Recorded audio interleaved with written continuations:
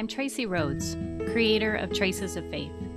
Writing online since 2014, I've been swept up in the glorious and bottomless well of capital C Church, the body of Christ, those believers who proclaim Jesus as divine King over, well, everything. With this weekly podcast, I want to connect all of us to the greater church. Whether you're a new believer or a seasoned one, Christian curious, or anywhere in between, I'm confident you'll be intrigued by what I've discovered in my spiritual wanderings. Let's talk church.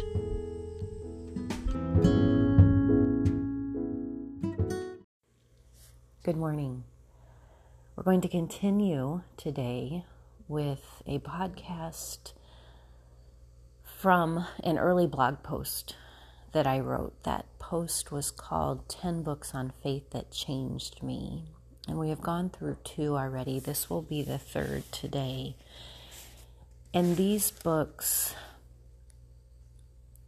showed me a Christianity that was so new and different. It was full of new to me things that were often ancient. And also just blew the lid off of the box that I had put Christianity in. I thought everyone, I guess, around the world who was Christian did it exactly the same way as me. If they were doing it right, if I'm honest. They were reading a devotional each day written by someone maybe from the 60s, but more likely even more current than that. And they were going to church 2-3 times a week. They were studying scripture, but it often was accompanied by a modern commentary or Bible study teacher. I'm not saying there's anything wrong with those things. I'm just saying there's so much more to Christianity, and I'm so thankful I've discovered that and taken that journey. Today's reading is from the book Found by Micah Boyette, and Micah is on Instagram. She also has a podcast and does an email newsletter entitled The Slow Way. And Micah grew up Southern Baptist, so I liked her right away. She grew up in Texas, and I found her work both familiar and further ahead in the journey than I was.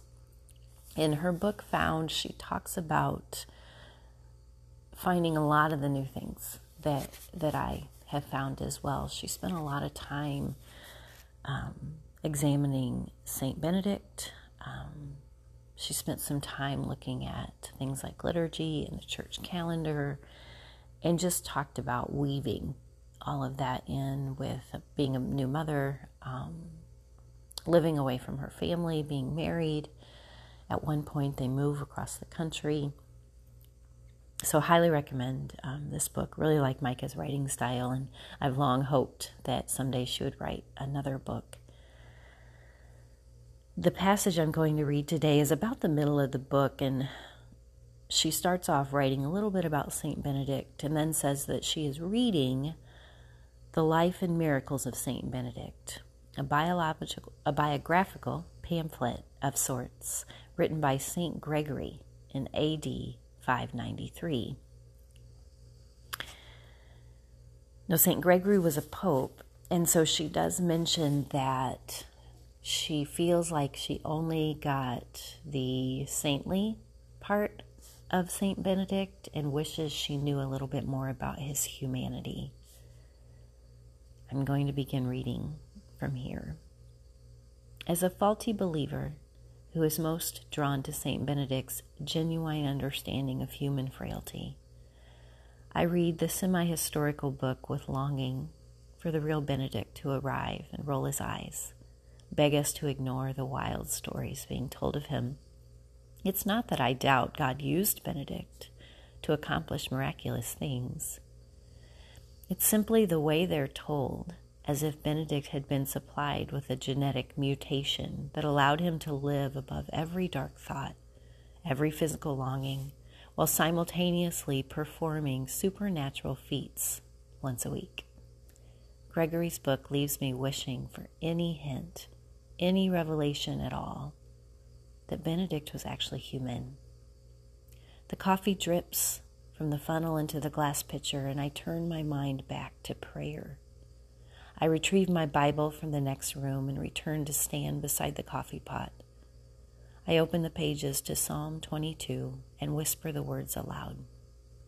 The psalmist starts this one angry. Why have you forsaken me? He begs for an answer to his disappointment in God. I understand that kind of disappointment.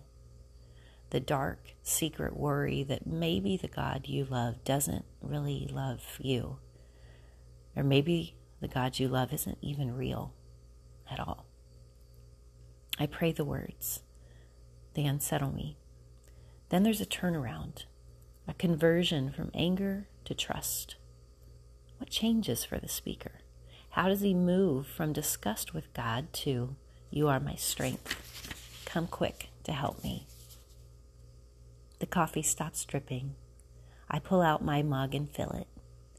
I tend to label doubt and belief as opposites. If I doubt God's goodness, I tell myself I'm a disaster. And if I feel God's presence, I sigh my relief. But part of what draws me to St. Benedict's rule is the possibility that there is room for both at the same time. The doubt and the belief. The disappointment and the acceptance. I take my coffee to the living room, click on the lamp. Of course. That's why I've been so annoyed with Gregory's version of Benedict. I was hoping for a Benedict who could hold all our complexities. I don't want a saint. I want a psalmist.